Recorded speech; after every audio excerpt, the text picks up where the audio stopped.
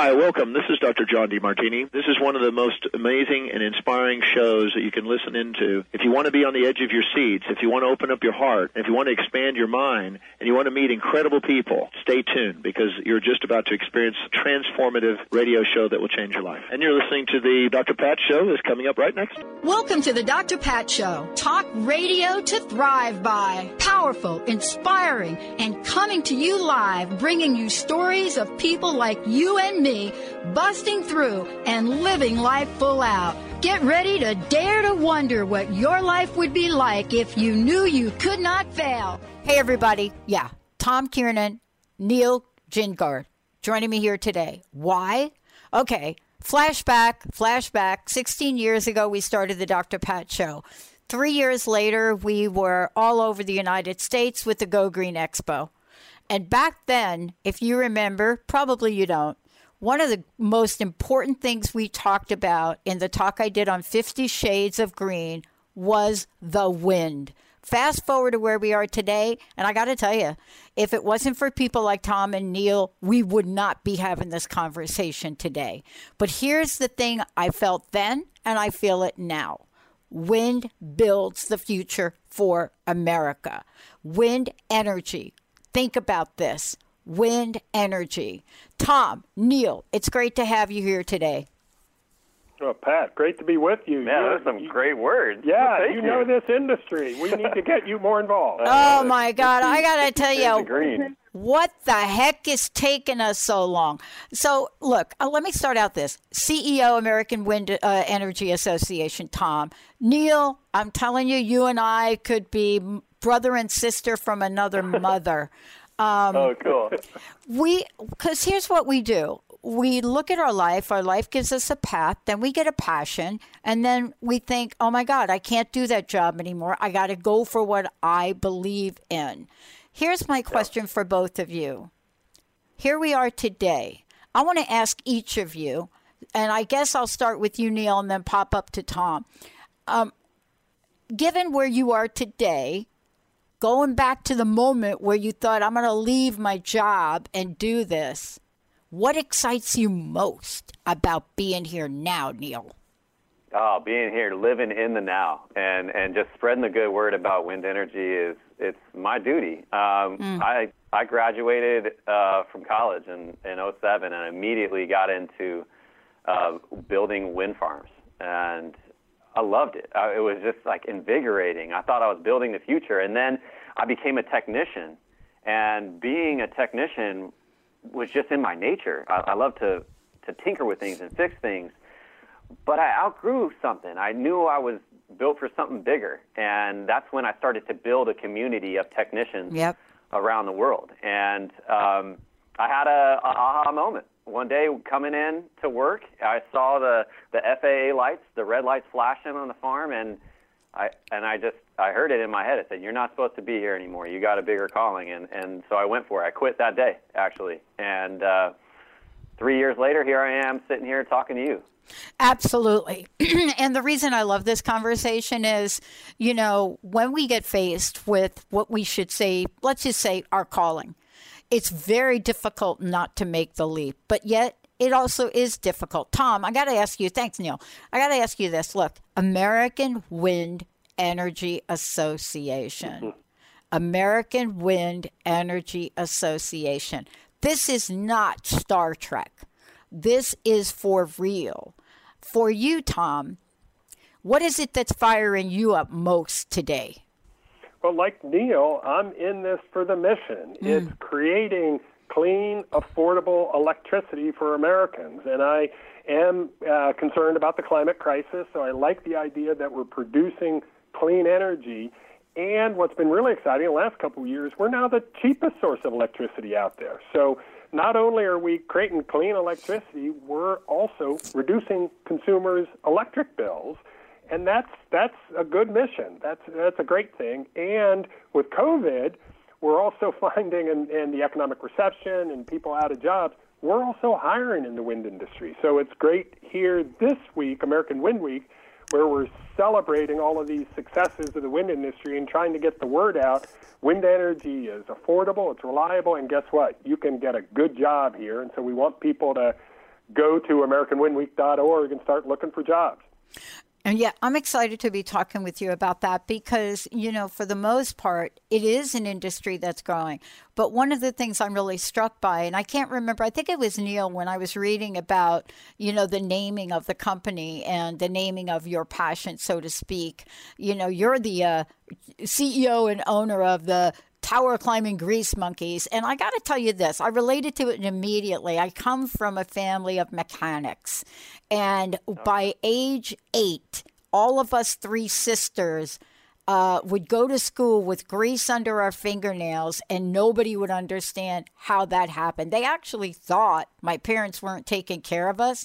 But no, we were building things with my dad. We were changing spark plugs. And so I'm thinking to myself, I need a field trip. But how about you?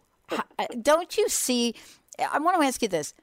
Because the cost of this has dropped significantly, I can only imagine what the future would be like. What do you see the future like, Neil? Well, I've got a 6-year-old daughter, and she goes out to the shop and wrenches with her dad, too, and she's been to multiple wind farms already. And she's already saying, I want to climb up there. Yep. So, field trips are definitely in order for sure. But for the future, as far as wind energy goes, I think exponential growth. We got offshore booming. We know that there's going to be at least another 80,000 jobs in the next decade. And we're going to have consistent power with these trade winds. And it's going to be pumping right into these big cities, New York City, all of that. Imagine that, New York City being powered by wind energy. Like, that's going to happen. Like you said, this is not Star Trek. This is reality. Yeah. And it's happening. And, you said it earlier, too. Like, why is it taking us so long? Well, some people think it's a left idea. Some people think, right idea. It's just a good idea. And we need to keep pushing, and so we are. So that's what Tom and I are here to do, is just talk about the men and women that are pushing this thing forward. And a lot of these guys, they're conservative. I mean, they live in Texas. Yeah, I know. But they love power, man. Yeah. They love energy. They're grease monkeys, man. They love to get their hands in on things and wrench on things. I mean, they're electricians. They work on hydraulics. They climb towers. They know how to rescue themselves, like ropes and rigging and huge cranes. These guys are really skilled. And unfortunately, some of these other industries are cherry picking them from the wind industry. So we got to keep training them and pushing them out. Yeah, I agree with you completely. And, I know they've given me a really short window to talk to you both, but this is something that's near and dear to my heart, passionate to me for a lot of reasons. And I want to just hop up and just get some information, Tom, from you about this. We talked about the job creation. And to be honest with you, when I did my estimate, the first talk I ever did on this was 50 Shades of Green, and I got booed because back then when you talked about any other shade of green but bright green, they thought you were compromising. But I still kept that going. But here's the thing I want to ask you. This is a multi-billion, at least multi-billion dollar, let's just call it enterprise, meaning jobs, meaning energy, meaning longevity. What is it in this for you when you think about this, Tom? What is it that you see that will surpass all of our greatest dreams? What do you see happening here? Well, let me build off of your point on this being a big business. We invest over $10 billion every year in building these wind farms. Last year it was $14 billion. So first point is it's big business and it's growing, but the best part of it is being big business and growing, it's good for America. We're creating jobs. We're creating clean energy. So I love the fact that it's good for us, and at this time of unemployment and recession, Lenny, we're the way forward. Linda, I do think ultimately we're going to be, by 2030, a majority of renewables. When you take wind energy, add solar, add hydropower, and some batteries, we could be well over a majority of the grid. So a majority of the electricity we produce in 10 years would be carbon-free, would be renewable. that's an exciting vision, but it's going to be reality in about 10 years. So that's a future that's good for all of us. I know you guys have to pop off here in a minute, but I want to ask you each a question about the future. And I want to go out there for a minute, because when I thought about this many years back and did that 50 Shades of Green talk, when I thought about that, I wasn't quite sure if we would even be where we are today. And I want to ask you, there's so much more that we can do and do with technology. I mean, I think about what happened to Puerto Rico, and I think about, what the solution in Puerto Rico might be. I mean, many people still don't know how devastating, Puerto Rico was from being hit with hurricane. But we are in that world now. Yesterday, the Weather Channel, if I could say, announced that this is going to be the worst hurricane year ever. So let's put on our visionary hats. How will this industry change from innovation? Who wants to go first? Tom, you want to go? Neil, who wants to go first? I'll jump in with a quick comment. Yeah. First thing, we're a pretty young industry, actually. So yeah. We are still innovating a lot. We're still figuring out how to make the blades, whether it's longer, use software to better manage the turbines. We're also now deploying wind farms offshore. So not only are we onshore in ranches and farms, but we're now offshore, mostly off the East Coast. And what's exciting about that is there are really strong winds, steady winds off the East Coast, and we'll be able to produce wind energy and then just move it by cables into New York City and Boston and Washington, D.C. along the East Coast. So the future of wind is great, especially with that offshore, and we'll be creating lots of new jobs in the coming decade for that as well. So that's part of what the future will hold for us, and it's all good. And I love the idea of offshore, because I remember that being one of the greatest challenges when I was doing these talks, but also was one of the greatest innovations. But, this idea is an idea that we need to implement like yesterday. Neil, what do you have to say? I think what the biggest challenge is right now is there's an older generation resistant to change. They think that that's where we have to get our power from, these other sources. But as Tom said, I mean, we've got massive potential. These engineers are literally building floating wind turbines. Yep. We don't have the seas of, the UK, right? I mean, they're building farms in 13 meters of water. What we're doing is building them off of a coastal shelf, and they're floating. That's amazing. And what we're doing in wind energy is progressing humanity forward. I don't think people realize that. We are testing the boundaries of fiberglass and metal and what we can do to it. We have to fight with Mother Nature, but what we do is we embrace Mother Nature and we allow it to power our future. That's what we're doing. It's amazing. Isn't it amazing that thing that can be so absolutely powerful in the face of what it can remind us of with our humanity can also be the solution for the opportunities of our future? I want to thank you both for joining me here today. Last question, please give us the websites, and I'd love to know your personal message from each of you. Tom? Yeah, I'll go first. I would encourage everybody to go to AmericanWindWeek.org. That's AmericanWindWeek.org. What we're celebrating this year, you can learn more about the industry, you can get involved, and if you're looking for work, that's a good starting place for finding a job in the wind industry. And my message, especially in this time of COVID, people are a little down. People can get depressed, and you may be stuck at home or not feeling well. There's good news, and the good news starts with wind energy. Thank you. Neil, how about you? I just want to encourage the generation coming up that they have an avenue for them to work in. Something that's going to build their skill sets, and it doesn't even require that much schooling. We're literally hiring people off the streets and teaching them how to construct wind farms, and then they can go in and get trained by OEMs how to maintain them and troubleshoot them. What other industry is doing that? We're building infrastructure right now, and I just want to encourage the next generation, if they're listening, to look into it. If you want, I know this is a social society now. Go check out our website or go check out our Facebook or Instagram, Tower Climbing Grease Monkeys. You'll see some amazing photos, and they'll inspire you. And for the older generation, I just say, maybe pour out some of the water that you got in the cup already and maybe add some more into it. There's some real facts out there, and you can check them out on AWEA's website.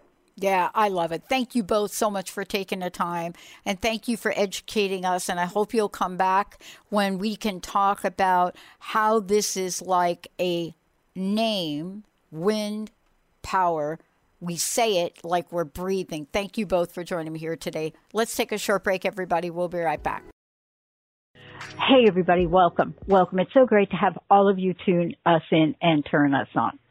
So you've always heard me talk about ancestry, and you've heard me talk about how I discovered through ancestry that I actually had relatives in South America, and I had a grandfather's brother. And in our family, we didn't know anything about that. But what's the next level for ancestry? What is the next level? And I'm very excited with all of you to announce what the next level is. It is this, Ancestry Health, and it's powered by next generation sequencing, which you're going to hear about today from Dr. Sarah South. So how do we empower each other? How do we empower ourselves to take greater control of our health? If you're me and you got that mystery disease back in 2004, this conversation, I'm telling you, would have been very important. Dr. South, it's so great to have you here. Thank you. And it's so great to hear your story and to know that Ancestry has already played a significant role in helping you know more about yourself. That's awesome. Oh, you have no idea. And, we could do a whole nother show on what I discovered about my ancestry. But this next level for you, and for you all, I should say, this idea of taking greater control of our health, I had to get deadly sick to figure that out. Tell us about, from your perspective, why this became a priority for you all and what next generation sequencing is. Yeah, so great questions. I think this is a priority because we want to be in a more proactive and preventative state with our health rather than a reactive state. And I think genetics can play such a role there when it comes to being proactive about our health because it can identify risks that exist before clinical symptoms present. Sometimes if you wait until you have clinical symptoms, there may be already some damage done that's hard to reverse. But if you know about risk before any damage, then you can do things, screenings to identify things early, or even things that are preventative along the lines of diet and modification or other medications. And so that's why I think it's really important to not just use DNA as a way to understand your origins, which is great, but I think there's also power there, and which is why we're really excited to bring Ancestry Health to the market so that we can identify inherited risk factors and then enable those customers within the healthcare system to take action and do things in a proactive way. We are learning, in my opinion now, not yours, but in my opinion, we are learning about health in real time. What I think we're not learning about, and the new T-cell research that's coming out is going to really talk to this, we're not talking about how we can strengthen ourselves, how we can strengthen our body. And sometimes even if you strengthen your body and you strengthen your brain, you also strengthen your mind. And this is something that is so important. But if you don't know what you don't know about yourself, then it's like throwing a dart at a dartboard blindfolded. And so let's talk about what this revelation and this new information for people will provide them with. Yeah, so that's a great way to set it up and to think about it, which is that knowledge is power. Knowledge is empowering, and that's what we wanted to focus on. Is we wanted to talk about conditions in which it's actionable. So again, we want to be really powered by both a really comprehensive technology, which is what next generation sequencing is. It's just a comprehensive way to look at your DNA. We needed to marry that with the best of the science behind the role that genetics plays in health. So we have focused on a set of conditions in which there's a strong genetic component. Now, it's not completely genetics, but there's a strong genetic component, and that there's something that can be done if you know about the risk. So it could be, for example, an increased risk for cardiomyopathy. That may feel a little scary, but again, if you knew about it, then you could talk to your physician about, would a simple echocardiogram, not something that would standardly be ordered, but could be ordered if you knew about the risk, to identify, are there any structural things to be worried about with your heart? And then are there things that you can do to strengthen the heart and to reduce the risk? And the answer to all that is yes, but you've got to know about the risk beforehand.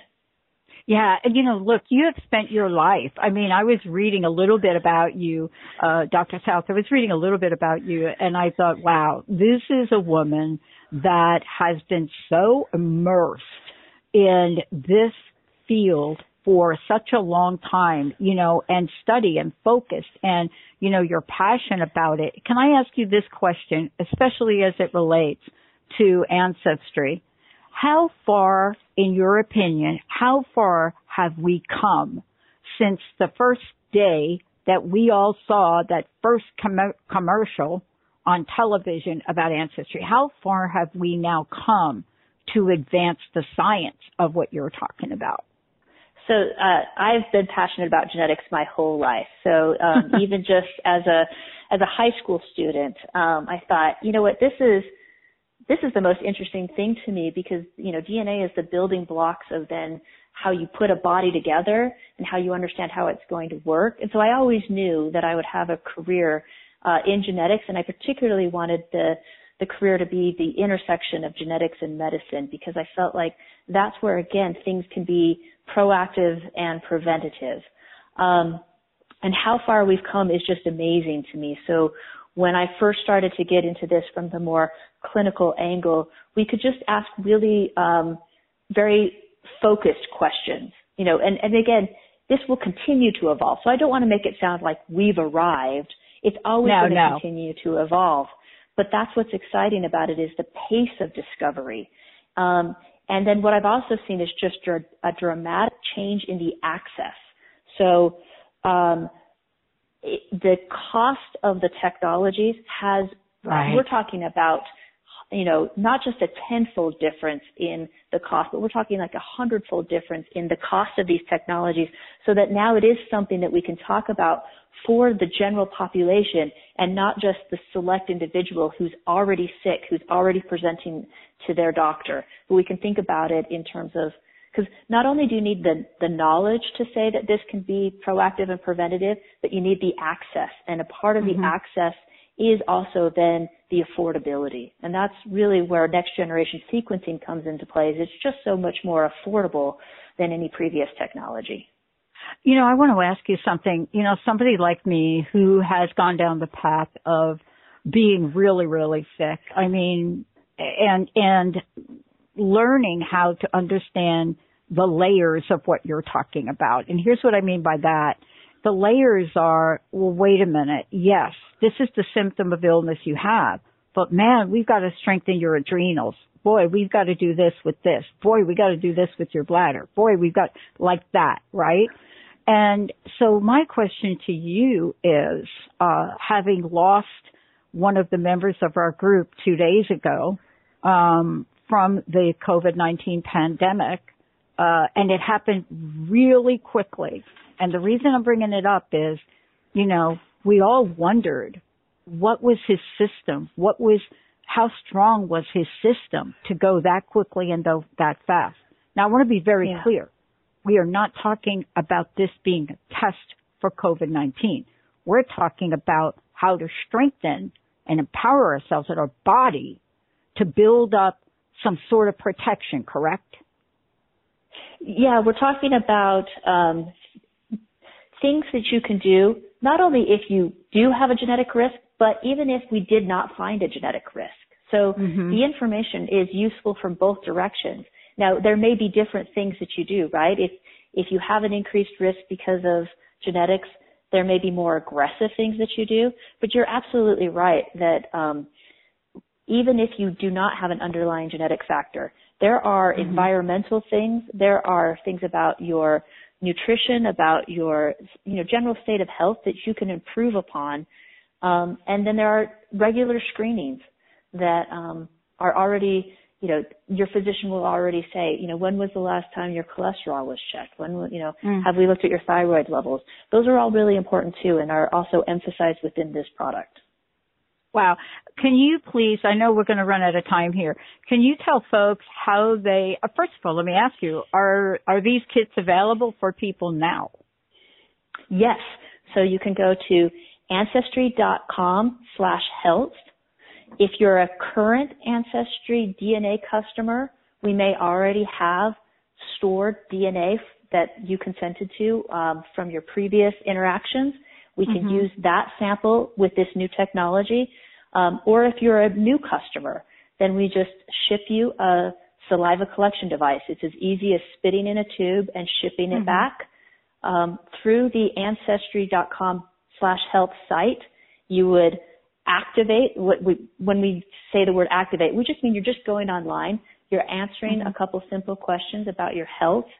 And that's because there's a physician on the other side of this that's reviewing those and making sure that this is an appropriate test for you. And then you receive your results you'll get an email that notifies you just to log into your secure account.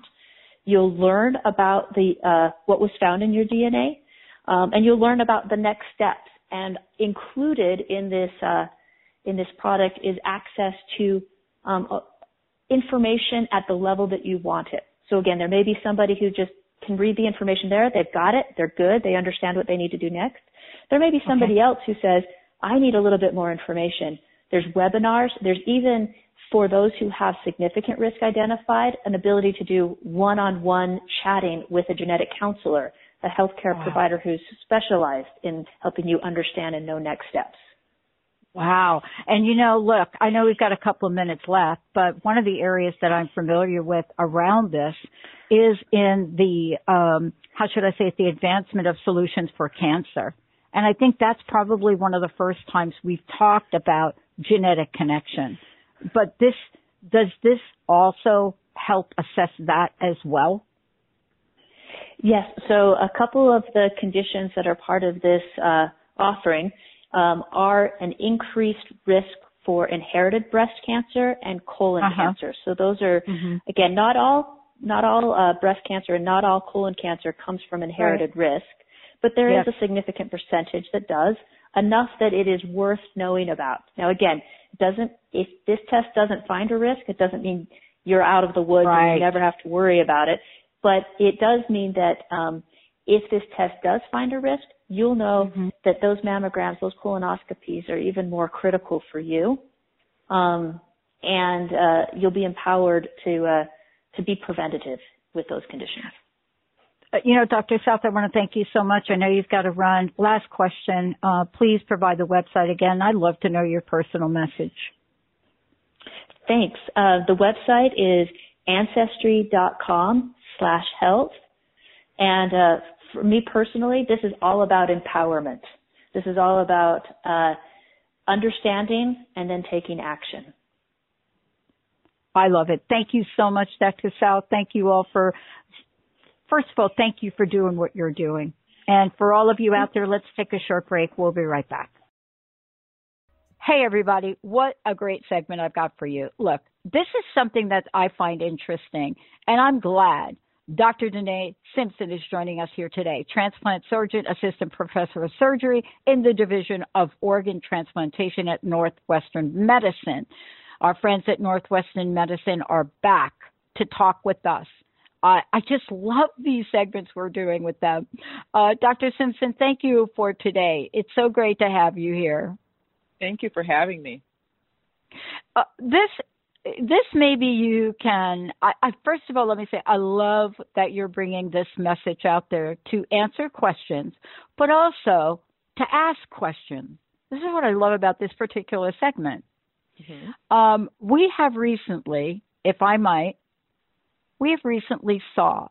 watched number 1, number 2 television series shows with this topic. And people have talked more about this topic than before. And as a matter of fact, I have a friend of mine, after watching one of those shows, literally say, I'm going to change my status. But there's much more to this. There's much more. I want to ask you, Dr. Simpson, for you as a surgeon, what ignites your spirit most about what you do? Oh, I think there's a number of things. I mean, obviously I'm a technical person, so being in the operating room really gives me great joy. And there's nothing better than the instant gratification of watching the blood flow be restored to a brand new organ and knowing what that's going to provide to a patient, and watching that organ kick into life and actually perform for you right in front of your eyes. It was once cold and lifeless. If it's a kidney, you watch it make urine on the table. If it's a liver, you watch it make bile. It's remarkable, and it just never ceases to amaze me every single time we do it. So the technical aspect of it really gives me joy. But there's also kind of more the human aspect. And transplant surgery is one area of surgery where you have much more of a relationship with your patients than you do in other aspects of surgery. So take, for example, trauma surgery, which is a fantastic field, a very needed field. But you develop a different relationship with your patients in that setting, where it's really, you don't have this relationship building leading up to the transplant and then after, the transplant, but you don't have that in trauma or in many other aspects of surgery. So, as we evaluate patients for transplant, I get to see them come in as really sick and desperate individuals. And then I have the pleasure of seeing them on the other side where they can really come, back to things in life that they never thought would be possible. Patients can go back to work. They can go back to exercising. They can re-engage in, so many aspects of daily living that they couldn't before. And that is really so gratifying and makes it so worth it. So that's the other aspect of really what wakes me up every morning, gets me out of bed. One of the things that I don't really talk about this very much, but when I do to the people that are close to me, I always get asked, Pat, you're an organ donor. Why did you do that? And my answer is very simple. For me, I watched one of my family members, for the audience, a person of color, African American person, and I watched what they went through, and I watched how different it was for them than it was for others. And so for me, they told me I could not identify where my organs went, but I could do it. And so for me, it became personal. For you, you have created, or shall I say, you are somebody you're the founding director of the Northwestern Medicine African American Transplant Access Program. And I saw that, and I thought, when I said yes to this, it didn't exist.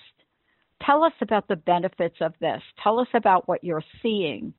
And many people like me may not even know the risks of organ donation. Just give us your lowdown as to where we are today, because it's very different when I decided to do this, like super different. Sure.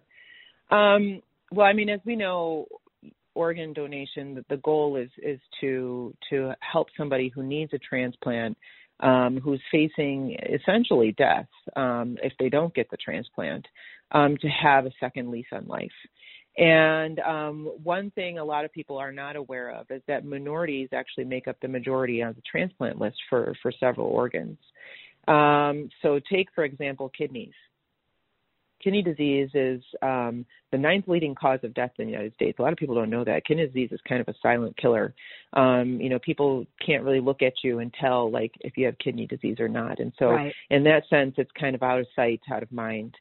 And so it affects 30 million Americans.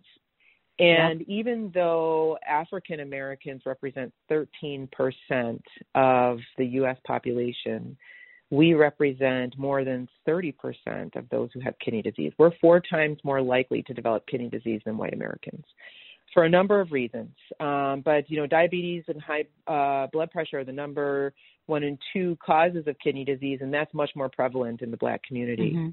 And yet, despite that, and despite that increased burden of disease in the Black community, African Americans are less likely to be referred to specialists. They're less likely to be referred for a transplant as an option. They're more likely to sit on dialysis. And therefore, there's a big disparity there. I think there's a misunderstanding that transplant and dialysis are equal, and they are not. Getting transplanted offers a survival advantage. And so it's very, very important to get that message out to the Black community.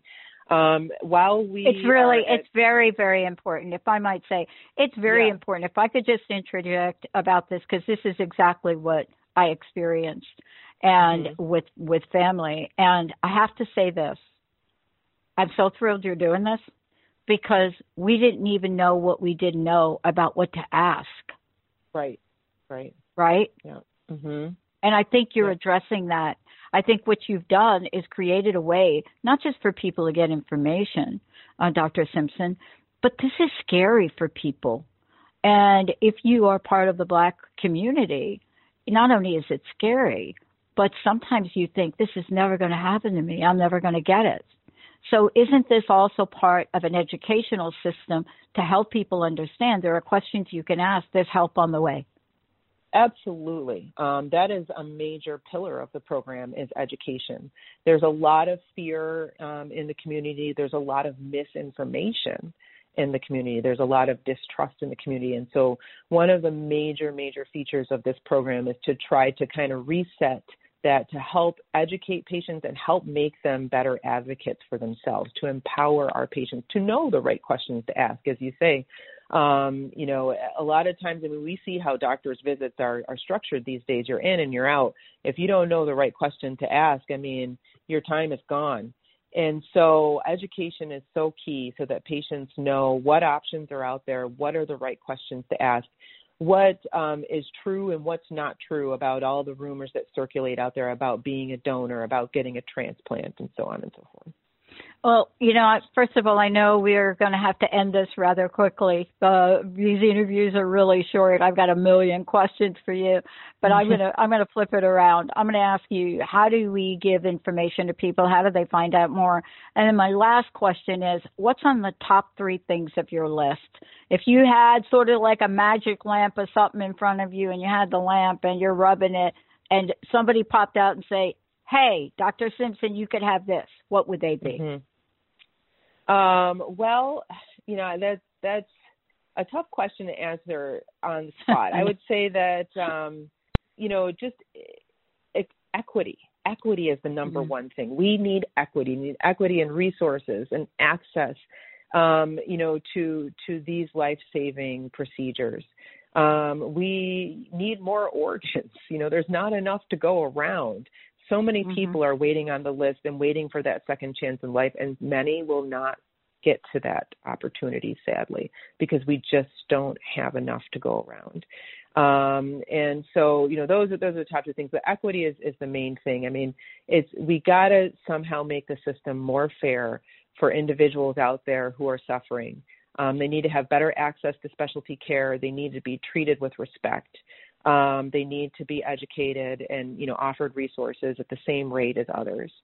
In terms of, the organ pool, as we say, we need to, as a community and as a society as a whole, we need to come forward, and check that box on our driver's licenses. The minority communities are fearful of being organ donors. There's a lot of misinformation there. Mm-hmm. And so where I often direct people is to donatelife.net. It's an excellent website that offers a lot of information about becoming an organ donor.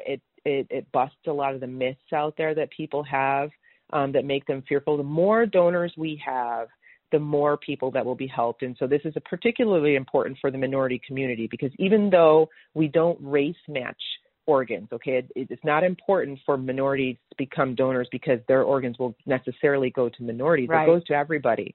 But if we help ourselves out by increasing the pool. And so that's the important message there, I think, is that we just need to know that if we all pitch in, it'll be better for everybody.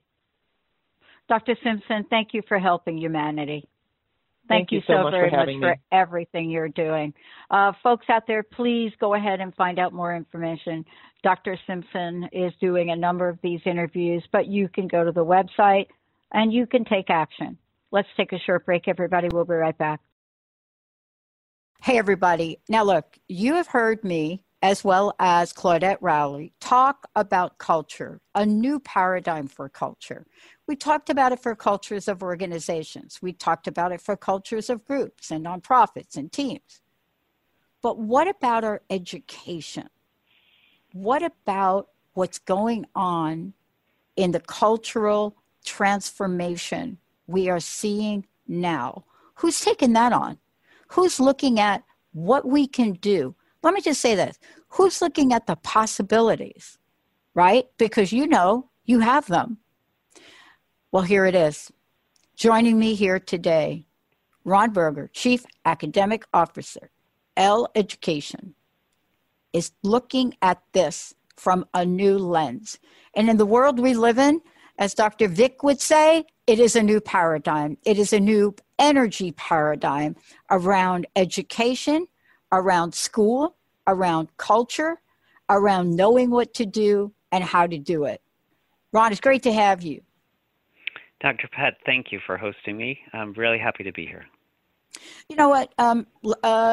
Short and sweet, I'll give it to you. The people that I've mentioned, the three of us, my work before this was in organizations and specifically focusing on culture. Claudette wrote a brand new book, Cultural Brilliance. It's a fabulous book. But now here you are. You've taken this on. There's a new book. Come on.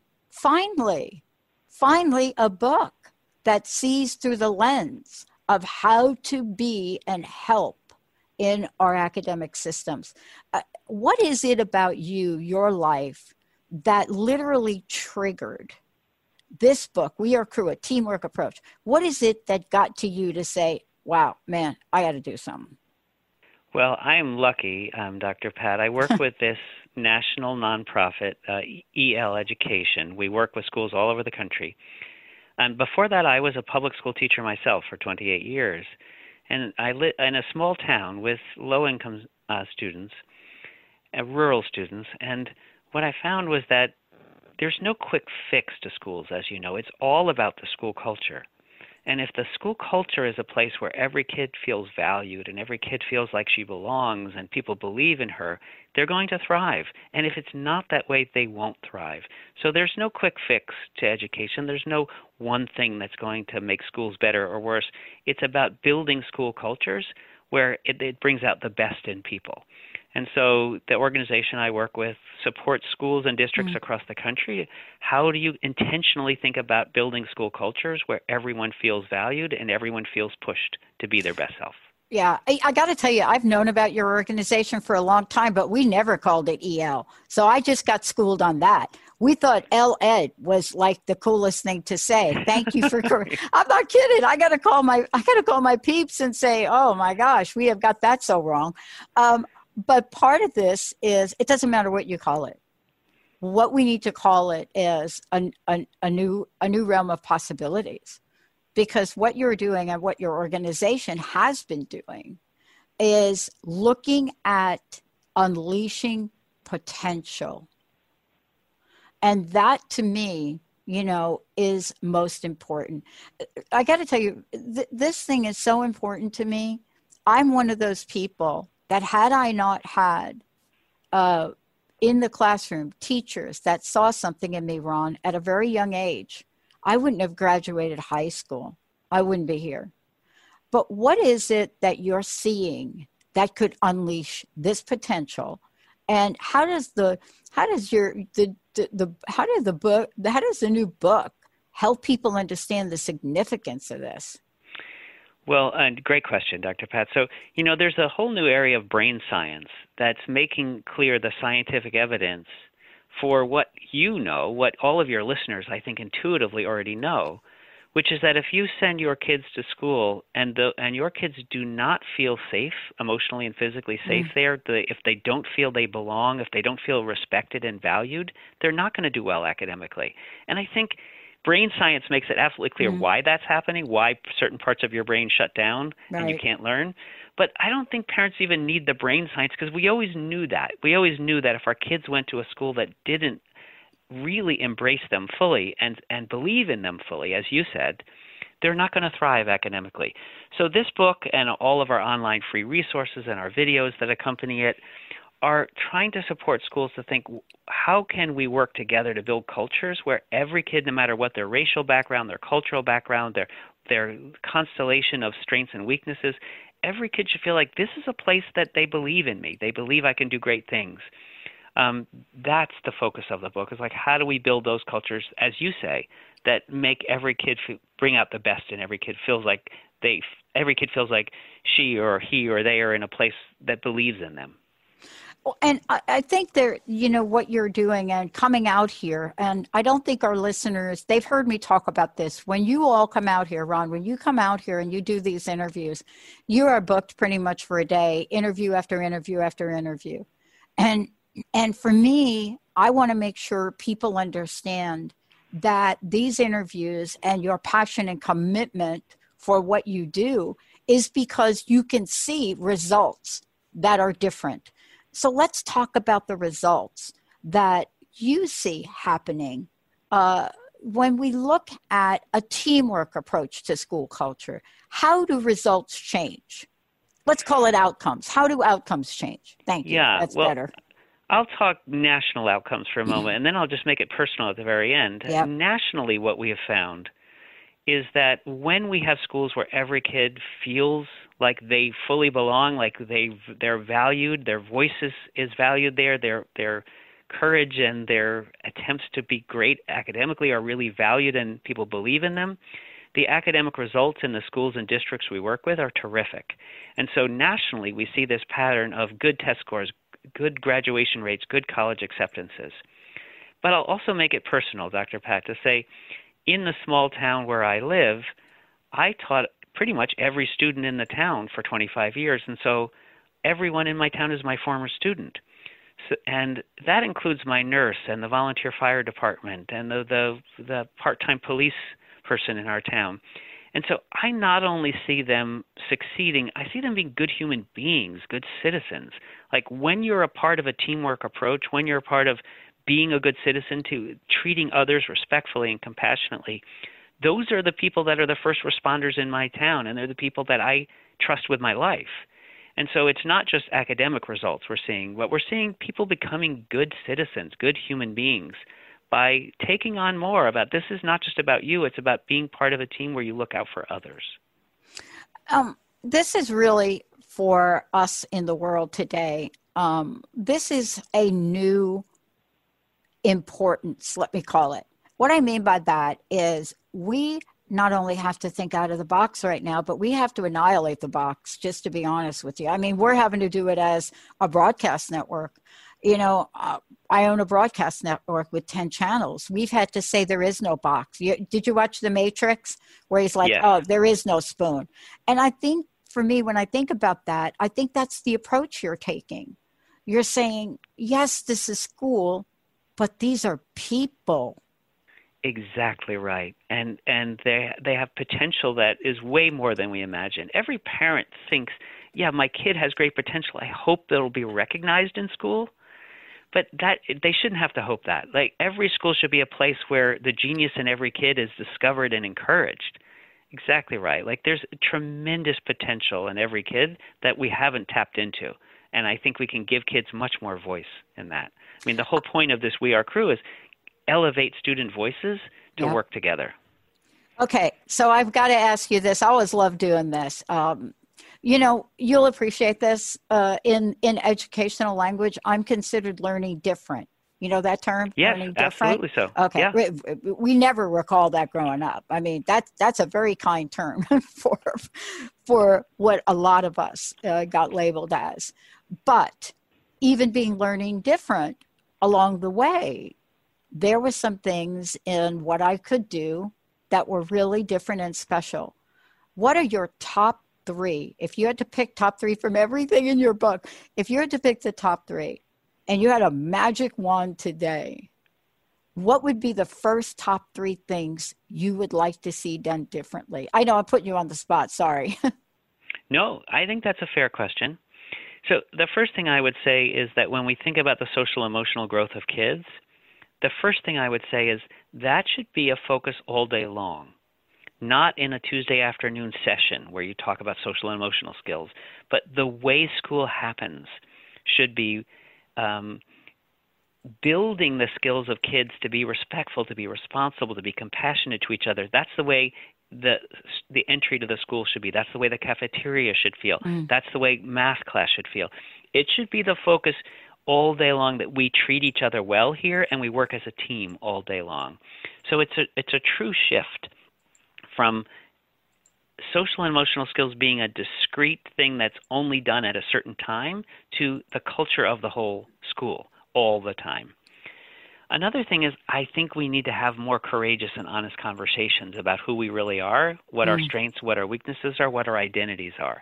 Because many people are different learners and feel like this school just doesn't recognize who I am. People come from backgrounds racially or culturally or language-wise, or they have different physical challenges where they feel like I don't fit in here. If we can't talk about those things in school, there's no chance that we can make kids understand how to be compassionate to each other. So we have to have more courageous conversations among staff and kids around that. And the last thing I would say is kids need more ownership of their learning. Like, kids should feel like I understand where we're trying to go, and I can use a lot of my creativity to get there. I'm not just here to be obedient. I understand our academic goals, and I can take some real initiative in getting there myself. Wow. You know, one of the things, Ron, I wanted to ask you in the last minute or so we have left, what gets you fired up every day? You know, what is it about this project, the book, what you're doing? What really just ignites your flame? Well, until the pandemic hit, I had the incredible gift, Dr. Pat, of being able to go into schools and sit in on what we call crew meetings, which are morning advisory meetings in our schools. And the meetings are often run by the kids themselves, like a dozen high school kids sitting in a city classroom, having courageous conversations about their lives and crying together and pushing each other and supporting each other. And those are so emotional for me. Like, they're so powerful to see kids taking risks to be real with each other. Because when I was in high school, I'll just say honestly, my home life was really tough. I never shared a thing about it in school. Like, I just kept my mouth shut the entire time I was in high school about what my real life was. Yeah, and me too. Here are kids sitting in a group and sharing the pains of their homes and supporting each other. I think what a beautiful thing, what a therapeutic thing for those kids. We now know the power of stories. We now know this. And to build a culture where we can foster the kind of communication that only Stephen Covey pretty much laid out for us in the 7 Habits is really the key. Because I think, like you, Ron, I think the mistakes we make are that we don't think that these kids can handle it, and they can. Right. Thank you so much for today. Please give out the website. Yes. So our website, where all our materials are free and open source, is eleducation.org. The letter E, the letter L, and then education.org. And I hope your listeners can find things of value to them there that they can just download and use. I have to tell you, there's more on this website. If folks have not gone to this website, please go. Please go to what this initiative is about. There are more solutions there than I believe you're going to have questions for. Ron, thank you for a great job. Dr. Pat, thank you for hosting me and for hosting your show. You bet. All right, everybody, let's take a short break. Again, this is the future. Please see what you can do. We'll be right back.